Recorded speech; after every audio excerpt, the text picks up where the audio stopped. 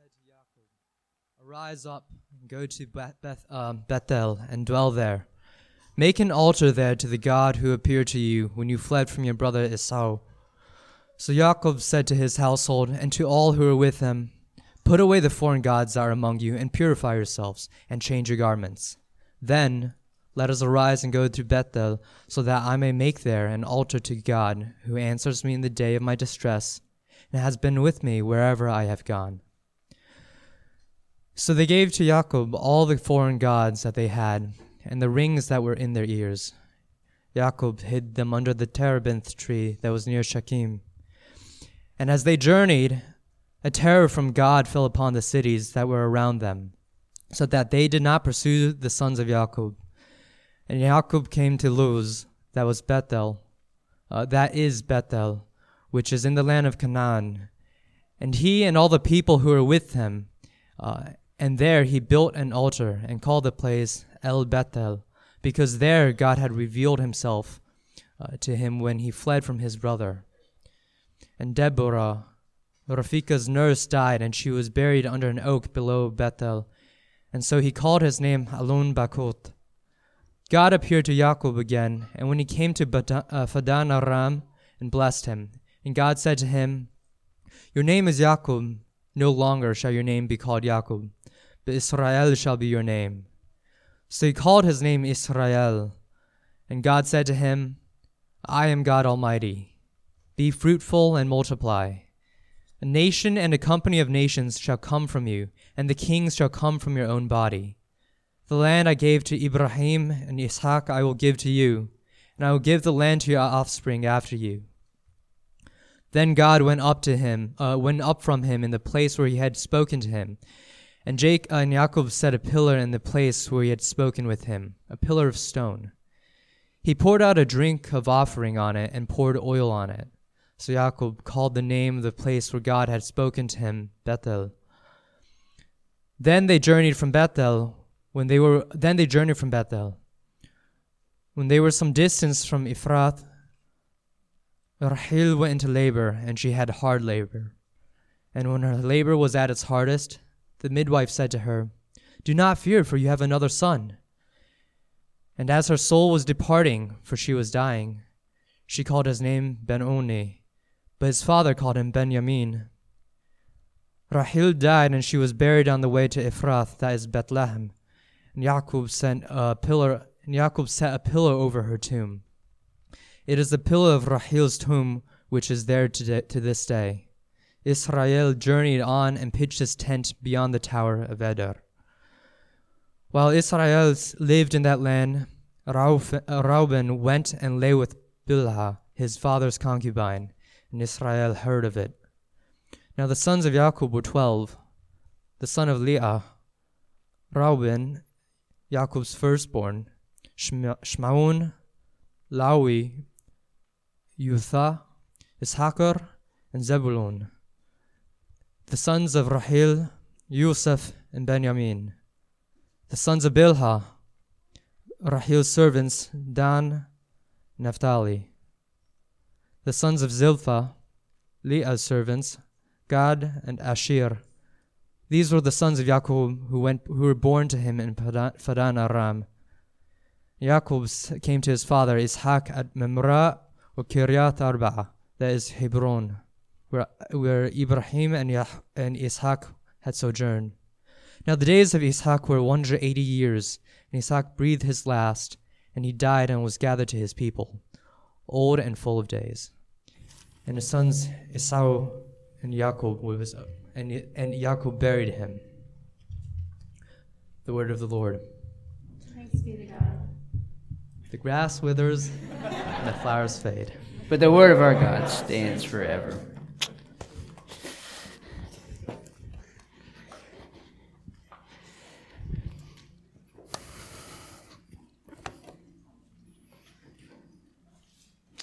I will be using English. So thank you. That was a beautiful reading, Paul, but I could not do that. And good thing I didn't have you read chapter 36. So, all right. Let's pray together. Father in heaven, you are You are God. You are Yahweh. You are the God of Abraham, Isaac, and Jacob. And you are our God as well. This is we're not learning about a different God here in the Old Testament. And so, God, I pray that you would open our eyes to see wonderful and glorious things. Open our hearts to receive those wonderful and glorious things. And that you would change us in radical ways, that we would be moved by what you have to show us from your holy word this morning. And we pray all of this in the name of Christ. Amen. So a few Sundays ago, Hunter walked us through Genesis chapter 34, in a hard text, but I think he did a wonderful job with it. But one of the things that stands out in that chapter is the apparent absence of God. God's name isn't mentioned. He's not really referred to at all by any of the characters in the story. And while God is seemingly absent in chapter 34, chapter 35 reveals that he is very much present in the life of Jacob and his family. In chapter 35, God is everywhere. So the name God officially appears 11 times in chapter 35. And then it's present 11 more times in names like Israel, Bethel, and El Bethel, which means God, the house of God. And so this is true because Jacob is still the son of promise, which means God is not finished with Jacob yet. And that whole idea this week reminded me of Paul's reminder to the Philippian church in Philippians chapter 1. If you remember what Paul says to them, and he says, and I am sure of this. And then my guess to why Paul is so sure of everything, of what he's about to say, is because of stories like Jacob that Paul knew really well. He knew his Old Testament really, really well. And I think he can say this because of a story like Jacob. He says, and I am sure of this, that he who began a good work in you will bring it to completion at the day of Jesus Christ. God doesn't start something he will not finish. So I was talking to a friend this week about parenting, and I told him in parenting that you have to play the long game. Because your goal in parenting is not just survival so that you get all your kids out of the house and then you can stop being a parent and all your time and money is given back to you because they're all gone. But I hate to disappoint you, especially some of you younger parents that are just, fresh starting out the past couple of weeks, that your job as a parent is never finished. And also, your role as a parent, you never cease from being dad or mom. It doesn't stop because your children may take a different path than you wanted them to, or they go off the tracks that you've taught them all of their life. As a parent, you remain faithful to them even when they've lost their faith. And I say all of that to point out that this is what God does with you. He doesn't start something in your life, and when you diverge from His call, or you indulge in that sin, or even when you get older, He doesn't pull away. Just as you would not do that with your children. And so Jacob is a perfect example of this. I mean, we know the story of Jacob up to this point. We know that he had a pretty tragic life. It was severely, he had severe lows and really extreme highs, but he lived in the lows most of the time. And the tragic events of chapter 34 kind of speak that to us. But it should come as no surprise, given the pattern of God in Jacob's life, to hear God speaking to Jacob again in chapter 35, because God is a faithful father. And also because His work in Jacob's life isn't complete. And so we see that in three distinct ways in our passage this morning that I think help us to see how the way of the kingdom of God works, which is distinctly different from the way of this world. And so those three things are the fruitful work of repentance, the unusual work of death, and the quiet work of grace. So the fruitful work of repentance, the unusual work of death, and the quiet work of grace. So let me just give you a heads up. The first point is going to be extremely long. So I know if you're taking notes and you're like, did I miss the second point? Probably not. And I'll be pretty clear about when I transition. But it's going to be a longer point, and the last two will be a little bit shorter. But the longer point will be the first one. So just to give you a heads up about that. So the fruitful work of repentance in verses 1 through 15. So in the amount of time that has passed since Jacob's life-changing encounter with God in chapter 32, if you remember, he wrestled with God. And then how he ends up at the conclusion of chapter 33. So if you remember that is where he erected an altar and called it El Elohi Israel, which means God, the God of Israel. And so at that point, Jacob's name had been changed to Israel. So Jacob is declaring, God is my God, but he is also God of his people. And then you have the years that passed since that moment to the moment we're now in chapter 35. So the Bible scholar Alan Ross points out something very important about those years that chapter 34 covered that were filled with lust and deceit and murder and fear and weak men, and Jacob being one of those weak men.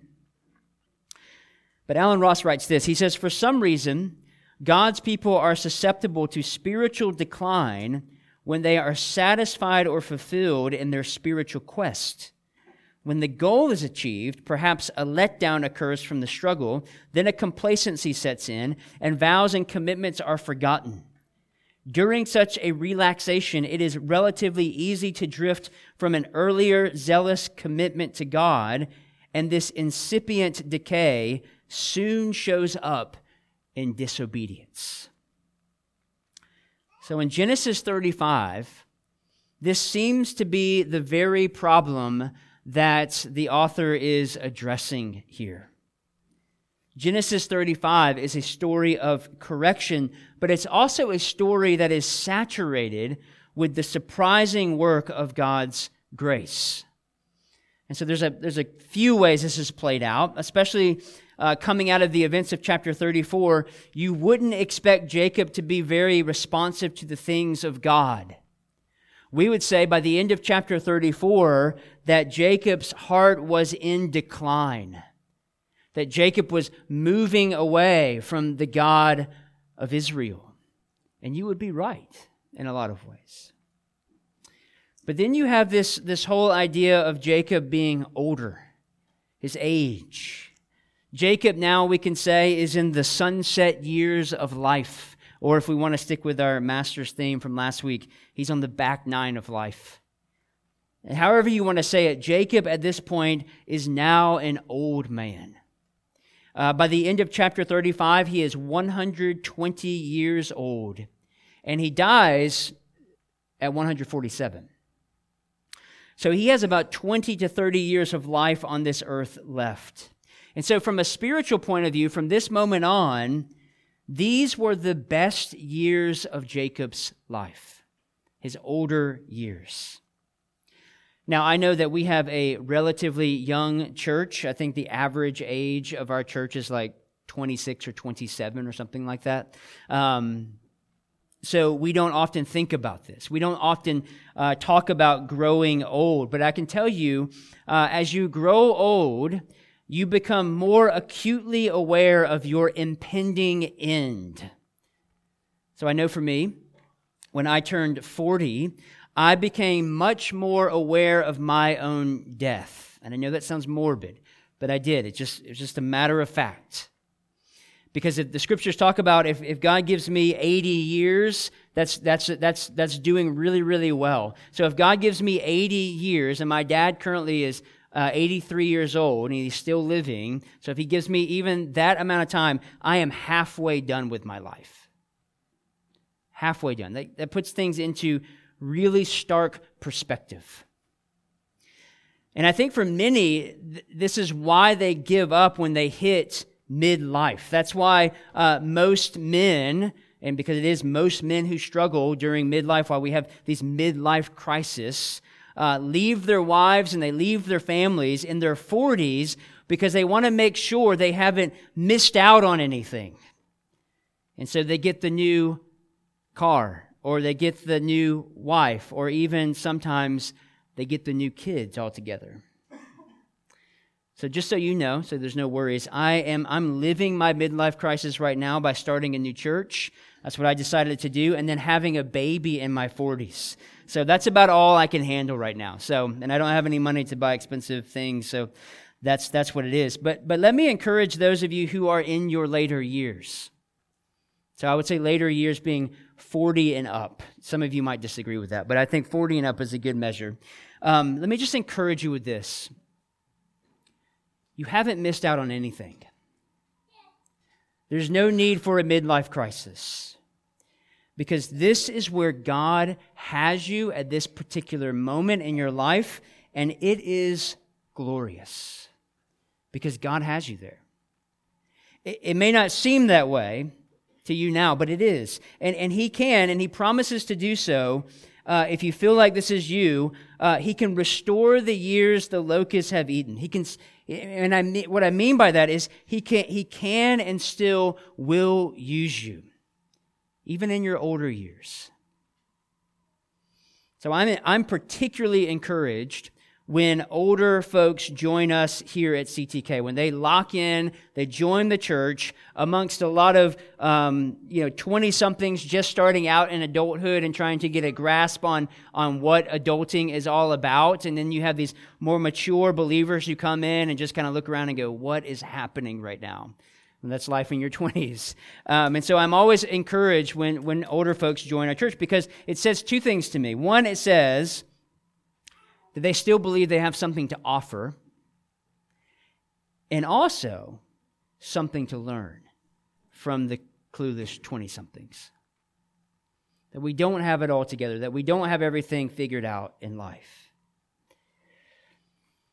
And so for those who are in their younger years, so I would say 39 and below, let me just remind you that there is no such thing as FOMO. None at all. You are not missing out on anything when you are pursuing the things of the Lord. He provides all that you need, including the experiences you need, the expertise that you might be looking for, the family that you might be longing for. God will provide all of that, whether you get married or not. Or even if you get married and you're not able to have kids, God will provide a family, the family of God, for you. So I spent a lot of time in my 20s and 30s trying to find out where God wanted me, because I was afraid I was going to miss out on something. And I'm just telling you, it caused a lot of unnecessary pain and hurt for me and my family. A lot. And that was on me. But when you recognize God's hand upon your life, that He is near, that He is with you, changes how you approach the years given to you. And I think this is something we see in the latter years of Jacob's life here in the story. When he was a young man, it was just kind of like, I'm just going to do my thing. I'm going to find the pretty wife. I'm going to make a lot of money. I'm going to pursue this career. I'm going to do it in whatever way that I can. I'm going to take advantage of my father. I'm going to take advantage of my uncle. I'm going to do all of these things. And now in his latter years, his heart has changed. And all of this begins with repentance. Look at verses 1 and 2. God said to Jacob, "Arise, go up to Bethel and dwell there. Make an altar there to the God who appeared to you when you fled from your brother Esau." So Jacob said to his household and to all who were with him, "Put away the foreign gods that are among you, and purify yourselves and change your garments." So one of the first acts that Jacob performs in obedience to God is to repent of his sins, to repent of his past actions or lack thereof of action, and his idolatry. He has obviously led his family to the worship of idols, and some biblical scholars believe these probably are those household gods that his wife Rachel stole from her father Laban. But this also probably includes even more gods that they have added to the mix. So whatever they were, the one true God of Israel was not the only God Jacob and his family had allegiance toward. So when God calls Jacob to worship, he says, go up to Bethel, which means place of worship. Make an altar there. So what God is saying to him is, make a place of worship in the place of worship to the God who appeared to you when you fled from your brother Esau. So what is God doing here? Well, he's reminding Jacob of his first love by sending him back almost imaginatively in his mind 100 years prior to the moment that God appeared to him in his dream, and Jacob made a vow with God in chapter 28. If you remember that, he says these words, and he was afraid and said, this is after he has this dream, this wild dream, and he was afraid and said, how awesome is this place! This is none other than the house of God, and this is the gate of heaven. So early in the morning, Jacob took the stone that he had put under his head and set it up for a pillar and poured oil on the top of it. He called the name of that place Bethel. Then Jacob made a vow, saying, if God will be with me and will keep me in this way that I go, and will give me bread to eat and clothing to wear, so that I come again to my father's house in peace, then the Lord shall be my God. So this is about, Hunter preached on this text as well, and he brought out that this was more of almost like a legal transaction rather than a covenant. But God still makes good on this contract that Jacob makes with him. And he does this in chapter 35, when he says, get up and go to Bethel. Get up and go to this place that you have named a place of worship. And Jacob does exactly that, but he does so much more. Look at verse 2. So Jacob said to his household and to all who were with him, put away the foreign gods that are among you, and purify yourselves and change your garments. So Jacob is saying, put away these idols that I've led you to worship, purify yourself through this ritual purification process, and even change your clothes. Change your whole demeanor so that it marks that we are different, that we are God's holy people. Now, if you're reading what God said for Jacob to do, all he said was get up and go to Bethel. He does not tell Jacob to do any of these things. He doesn't say, put your foreign gods away, He doesn't say, purify yourselves. And he doesn't say, change your garments. But Jacob heard in God's call that is what he had to do. So Jacob, on his own initiative, leads his family in repentance and leads them in what it takes to begin to turn their hearts back to the God of Israel. So in order to do this, they had to first put away the foreign gods that had begun to intrude upon their worship. So the phrase "put away" there, that it probably says in your copy of Scripture, means in Hebrew simply to turn aside, to depart, to avoid, to be removed, and to come to an end. So Jacob wisely brings the worship of idols to an end in his family, because he understands that in order to grow in your relationship with God, you cannot have any other gods before him.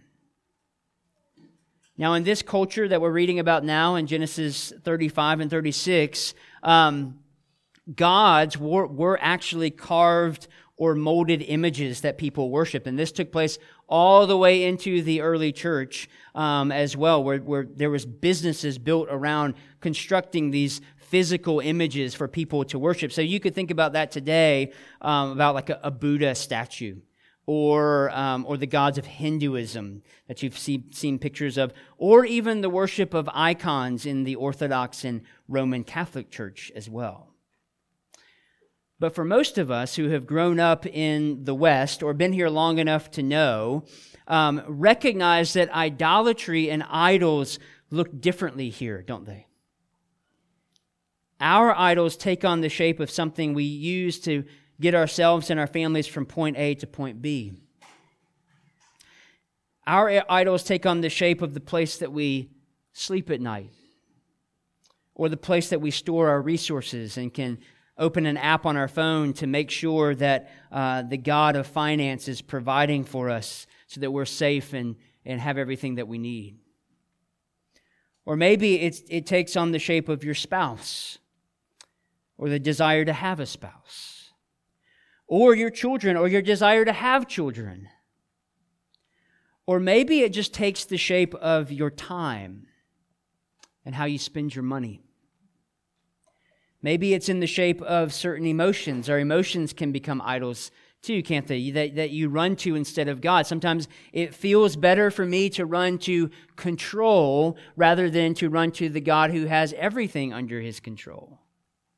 It feels better for me to be anxious because it's something tangible that I can feel and experience, and it makes me feel like something is happening. It feels better for me to have fear instead of running to the God where there is no fear. So Jacob is simply modeling for us what true repentance looks like. To not repent of your sins and to not put away your idols is to cut yourself off from the worship of God. Because it's not until you repent of your sins that you can go up to Bethel. It's not until you repent of your sins that you can go up to the place of worship. Listen to how Jacob leads his family in this in verses 2 and 3. So Jacob said to his household and to all who were with him, "Put away the foreign gods that are among you, and purify yourselves and change your garments. Then let us arise and go up to Bethel, so that I may make there an altar to the God who answers me in the day of my distress and has been with me wherever I have gone." And then you have the response in verse 4. No complaining and arguing here. So they gave to Jacob all the foreign gods that they had, and the rings that were in their ears. And Jacob hid them, or he buried them under the terebinth tree that was near Shechem. So let me just appeal to the men in the room right now, particularly if you have families, but also thinking future. If you don't have a family yet, you might have a family in the future. But let me appeal to you in this way. This is how you lead your families in worship. Which means you do everything that you can do as a man to fight back the idols of this world so that your family is able to go up and worship. This is your responsibility. Now, some of you have failed in this endeavor. You have allowed your responsibility as a husband and as a father, and even furthermore as a friend and as a brother in Christ, to fall by the wayside because you have failed to lead well. And part of leading well begins with your own repentance for not leading well. So let me just ask you two questions. Men in particular. In what ways do you need to repent today to your wife and to your children for not leading well? And then, what idols do you need to lead your family to bury? Maybe it's some of those idols I described earlier. Maybe it's your chase of a dream or your pursuit of whatever it might be that is leading you away and not towards worship of God. God calls you to do this just as he called Jacob. And let me just say, to use Jacob just as an example, if Jacob can do it, who allowed his daughter to be raped, who just allowed himself to be just run over by every person in the world, if Jacob can do this, if Jacob can get to a place like this, we can as well. God can do that work in you, and he will do that work in you. And then immediately in verses 5 through 15, we see the fruit of this repentance. In verse 5, as they journeyed to Bethel, it says, a terror from God falls upon all the cities around them so that they do not harm Jacob and his family as they make their way up to worship. So God prepares the way for them. He keeps their enemies at bay. He does not let them be touched by them. So this is in contrast to the terror that Jacob felt in chapter 34 of what the cities around him. He was terrified of the Canaanites, of what they might do to him. And in his terror and in his fear, that controls his life. That controls what he does at the expense of his poor daughter. And now the Canaanites are struck with terror. So God is faithful. Remember, he is faithful. In Genesis chapter 28, he says that he will keep Jacob safe wherever he goes. And that's exactly what he's doing here. And then you have in verses 9 through 12, God appears to Jacob again and blesses him and reminds him of the name that he has given to him. If you remember back in chapter 32, when Jacob wrestles with God, God changes his name to Israel. But throughout chapter 34, he is still called Jacob. So this reaffirmation of Jacob's name change to Israel marks a what we could call a spiritual renewal in Jacob's life after the disaster of Shechem with Jacob's daughter Dinah. And then God further secures this renewal by reaffirming the covenant promises to Jacob in verses 11 through 12. And this isn't just God being repetitive or the author, Moses, trying to just create fillers within his book so that it's a little longer, so that it gets published. This isn't what he's doing. This is just a constant reminder that God's promises to his people never change because the circumstances of his people change. God's promises are sure and steadfast. So God says again to Jacob, taking him all the way back to Genesis 2 even. And God said to him, I am God Almighty. Be fruitful and multiply. A nation and a company of nations shall come from you, and kings shall come from your own body. The land that I gave to Abraham and Isaac I will give to you, and I will give the land to your offspring after you. So God, in real time in Jacob's life, is restoring the years that the locusts have eaten. He's saying to Jacob, your best years are ahead of you. I am still going to finish this good work in your life. I am still going to fulfill these promises in your life. Nations and kings shall rise from you, is what God says. And this is what God does.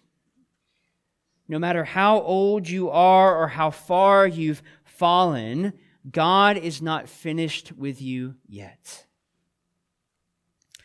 He shows himself faithful to Jacob again and again and again, and he can and will do the exact same thing for you. So that's the first point. The next 2 points will be shorter, but the second way that we see the way God's kingdom works is in the unusual work of death. So I titled this point, The Unusual Work of Death, because it is unusual what death, which is something we don't like to talk about in our American culture, but it is unusual what death does to us. Even speaking about it in the biblical sense strikes us as unusual. If you think about it, C.S. Lewis sums it up in this way. He says, human death is the result of sin and the triumph of Satan. Okay? But death, is also the means of redemption from sin, God's medicine for man, and his weapon against Satan. So we have two things going on. It is an unusual work, death. For as much as we avoid it, death does make a significant impact on us and the world around us even. It shakes things up, it rattles us, and it rattles those around us. And another just example from C.S. Lewis's life. When C.S. Lewis lost one of his friends, very close friends, who was a member of the Inklings, which was kind of his writing, this writing club that included himself and J.R. Tolkien and Dorothy Sayers and all these other wonderful writers that they would meet in this pub in England and talk about the books that they were writing and things like that. But one of their friends died, passed away. And C.S. Lewis said that when he lost his friend, when he lost this friend, he not only lost that man, but also lost the pieces of his other friends that this man who passed brought out in them. He writes about this in his book, The Four Loves. He says this, "In each of my friends there is something that not only that only some other friend can fully bring out. By myself, I am not large enough to call the whole man into activity. I want other lights than my own to show all his facets. Now that Charles is dead, I shall never see Ronald," which is Tolkien, Tolkien's reaction to a specifically Charles joke. Far from having more of Ronald, having him to myself, now that Charles is away, I now have less of Ronald. And this is what we see with the deaths that occur in chapter 35. Death ripples through and tends to have more of an effect than we think to everything that is in our sphere, both for the bad, but also for the good as well. So there are 3 deaths in chapter 35, and all 3, we have to imagine, hit Jacob pretty hard. But they also tell us something important about what God is doing in this part of the story. So the first death that we see is the death of Deborah in verse 8. So Rebekah is Jacob's mom, just in case you forgot. Rebekah has kind of fallen out of the story pretty hard. But just in case you forgot, that is Jacob's mother, Rebekah. And Deborah was Rebekah's nurse. So when they came to bring Rebekah to become a wife, they also sent Rebekah away, but they also sent with her this nurse. So in Genesis chapter 24, when this occurs, the nurse, her name is not mentioned. There's no mention of Deborah. But we know this to be this same person here that has passed away. Now, some say the reason that Deborah is mentioned here instead of Jacob's own mom is that it's meant to be a slight to Rebekah. Because Rebekah was just from what we can tell in the story, was such a horrible person and led her son to do evil things. And for that matter, never called her son back home. But Deborah is mentioned here because she was more of a mother to Jacob than his own mother was. Deborah apparently stayed with Jacob even when he was sent to live with his uncle Laban. Rebekah, on the other hand, like I said, never called for her son to come back home, but Deborah was there with him. So the fact that a tree was named for this woman and recorded in tradition shows that this woman's death was a significant loss to Jacob and to his family. So much so that they named this tree in her honor. It was named the Tree of Weeping, because I'm sure they wept over this woman leaving them. But her death also tells us part of the story, and that is that the era of the patriarchal period was ending as Jacob was returning to Bethel. And Deborah's death sort of marks that for us. So it's moving the story along. So that's the first death, is Deborah. The second death that occurs comes in verse 16 and is perhaps the greatest sorrow of Jacob's life because it's the death of his favorite wife, Rachel. Now, you remember the Jacob and Rachel love story. From the moment that Jacob set eyes on her across the way, he was in love. He was enthralled by this woman to the day that she died. He worked for her for 14 years for no pay. It was just for her that he worked. And then she has children by him, and then in kind of a turn of irony here, she dies in childbirth. The one thing that she really wanted to do was to give birth to children, particularly sons, for her husband Jacob, and she dies giving birth to her son Benjamin. Now Benjamin's birth, even though Rachel names him something that's not too appealing, which is sorrow, child in my sorrow, but his birth is a sign of hope for the future of Israel, because it's the 12 tribes with the birth of Benjamin are completed. And so this is kind of a looking into the future, not only for Jacob, not only for Israel the man, but for Israel the people. These are the 12 tribes of Israel. So in a lot of ways, because of his children, Jacob is a bridge between the past and the future of God's people. And we see that through the death of his wife, Rachel. The third death is the death of Isaac, who dies at 180 years old. And verse 29 simply tells us, "And Isaac breathed his last, and he died and was gathered to his people, old and full of days. And his sons Esau and Jacob buried him." I think this is a beautiful closing to Isaac's life, because to have both of his sons bury him, even though he doesn't necessarily see that at all, but I'm sure they were there in the moments before his death, to have both of his sons bury him, who were at each other's throats. I mean, one of them wanted to kill the other one. They were in this battle of deceit. They were not getting along, and from all in every way that Isaac could see, they were never going to be reconciled. And then he's buried by both of them. This is a testament, not to their brothers getting along, finally, but this is a testament to the reality of God's continual work in this dysfunctional family. That God, again, is not finished with them yet. And we see that even more in the entirety of chapter 36. Because in this listing of the names of Esau's descendants, we get a very real sense of the nature of God's kingdom, which I titled A Quiet Work of Grace. So chapter 36 is a strange chapter, which is why I didn't have Paul read that for us. It is a list of names, and it's not one that a preacher would want to delve into and preach on its own. I mean, I'd do it if I had to, but it would be difficult to delve into in that way. And I'm not sure it would be a sermon you would want to listen to, but just being honest. But there are some important aspects to Esau's history that are important to the story of Jacob that need to be drawn out of this chapter.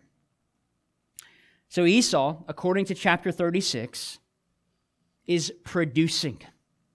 He is producing wealth. He is producing people. He is producing generations of tribal chieftains and kings, and he is growing in his prosperity. It appears from this vantage point that he's doing okay. And even into the future, that his offspring are doing okay. Despite selling off his birthright and not getting the blessing from his family and being deceived by his brother, he is experiencing great blessing. But while he was obviously physically blessed by God, Esau was not a follower of God. He did not prosper spiritually. One commentator says of Esau that his life was a long process of decline. And the nation that he founded, which is called Edom, eventually became a special object of God's judgment. So if you've read the book of Obadiah, Obadiah chapter 1, verses 1 through 4 describes it in this way. Thus says the Lord God concerning Edom. We have heard a report from the Lord, and a messenger has been sent among the nations. Rise up, let us rise against her for battle. Behold, I will make you small among the nations. You shall be utterly despised. The pride of your heart has deceived you, and you will live in the clefts of the rock in your lofty dwelling, who say in your heart, who will bring me down to the ground? Though you soar aloft like the eagle, though your nest is set among the stars, from there I will bring you down, declares the Lord. So what we can learn from this is, one, is Esau is prospering. So even from Jacob's vantage point or anybody in that generation, this good things are happening. Things are on the move. Cities are growing. Things are being built. People are being born. Kings and chieftains and leaders are being raised up within the culture. But in the meantime, during all of this prosperity and growth of Esau, Jacob was essentially still a farmer. Jacob, remember, is the blessed one. He is the one who received the birthright. He is the one who received the blessing from his father.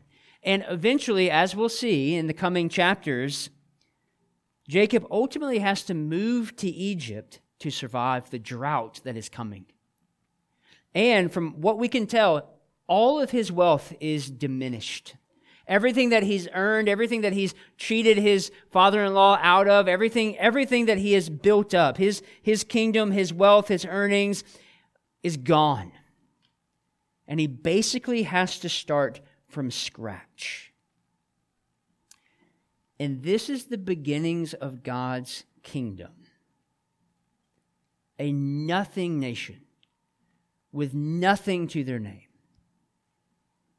But what this shows us is the slow, small, and steady work of God's kingdom, compared to the seemingly rapid and immense work of the kingdom of this world. It's why this is a quiet work of grace. Matthew 13, Jesus, he has a lot of descriptions of the kingdom, but just to pull one out, he describes the kingdom in this way. Jesus says, the kingdom of heaven, or the kingdom of God, is like a grain of mustard seed that a man took and sowed in his field. It is the smallest of all seeds. If you've ever seen a mustard seed, it is tiny. But when it has grown, it is larger than all the garden plants and becomes a tree, so that the birds of the air come and make nests in its branches. And again, this means that being in God's kingdom means that you and I, as members of God's kingdom, as children of God, have to play the long game. You are not looking or supposed to be looking for the immediate satisfaction in the kingdom of this world, but ultimate satisfaction in the kingdom of God, which is slow and small to start with. I think this is one of the reasons that we, especially in our country, put so much hope in trust in politicians who have proven themselves not to be trustworthy.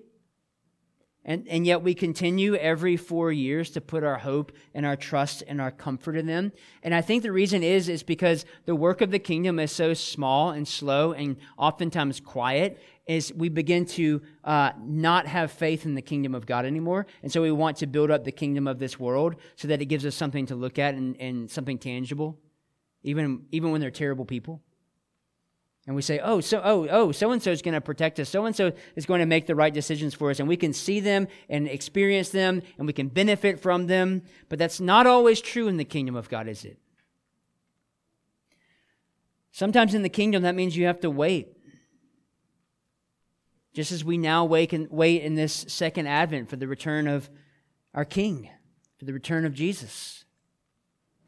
We are trusting that God is doing this quiet work of grace in our lives, just as he was doing it in Jacob's life. Even though it was very hard for Jacob to see until later in his life.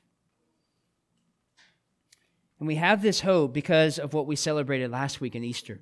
This is why Easter is not to be just a one-time event that we celebrate, but that Easter is to be something that we're always living in. I was reminded of this with Paul's words in Philippians 3 when he says that he wants to know Christ and the power of his resurrection. That wasn't Easter Sunday that Paul says that. That was just a normal day. So we want to know Christ and the power of his resurrection because in Jesus' resurrection, he proves to us that he is faithful to the promises of God. Just as he was faithful to the patriarchs, to Abraham and to Isaac and to Jacob, he is also faithful to us in the exact same way. So we like to talk about these things in a theological matter that we are part of the already, not yet kingdom. The already is that Jesus has come, the King has come, and because of that we can trust that the King is coming again. Amen. Let's pray.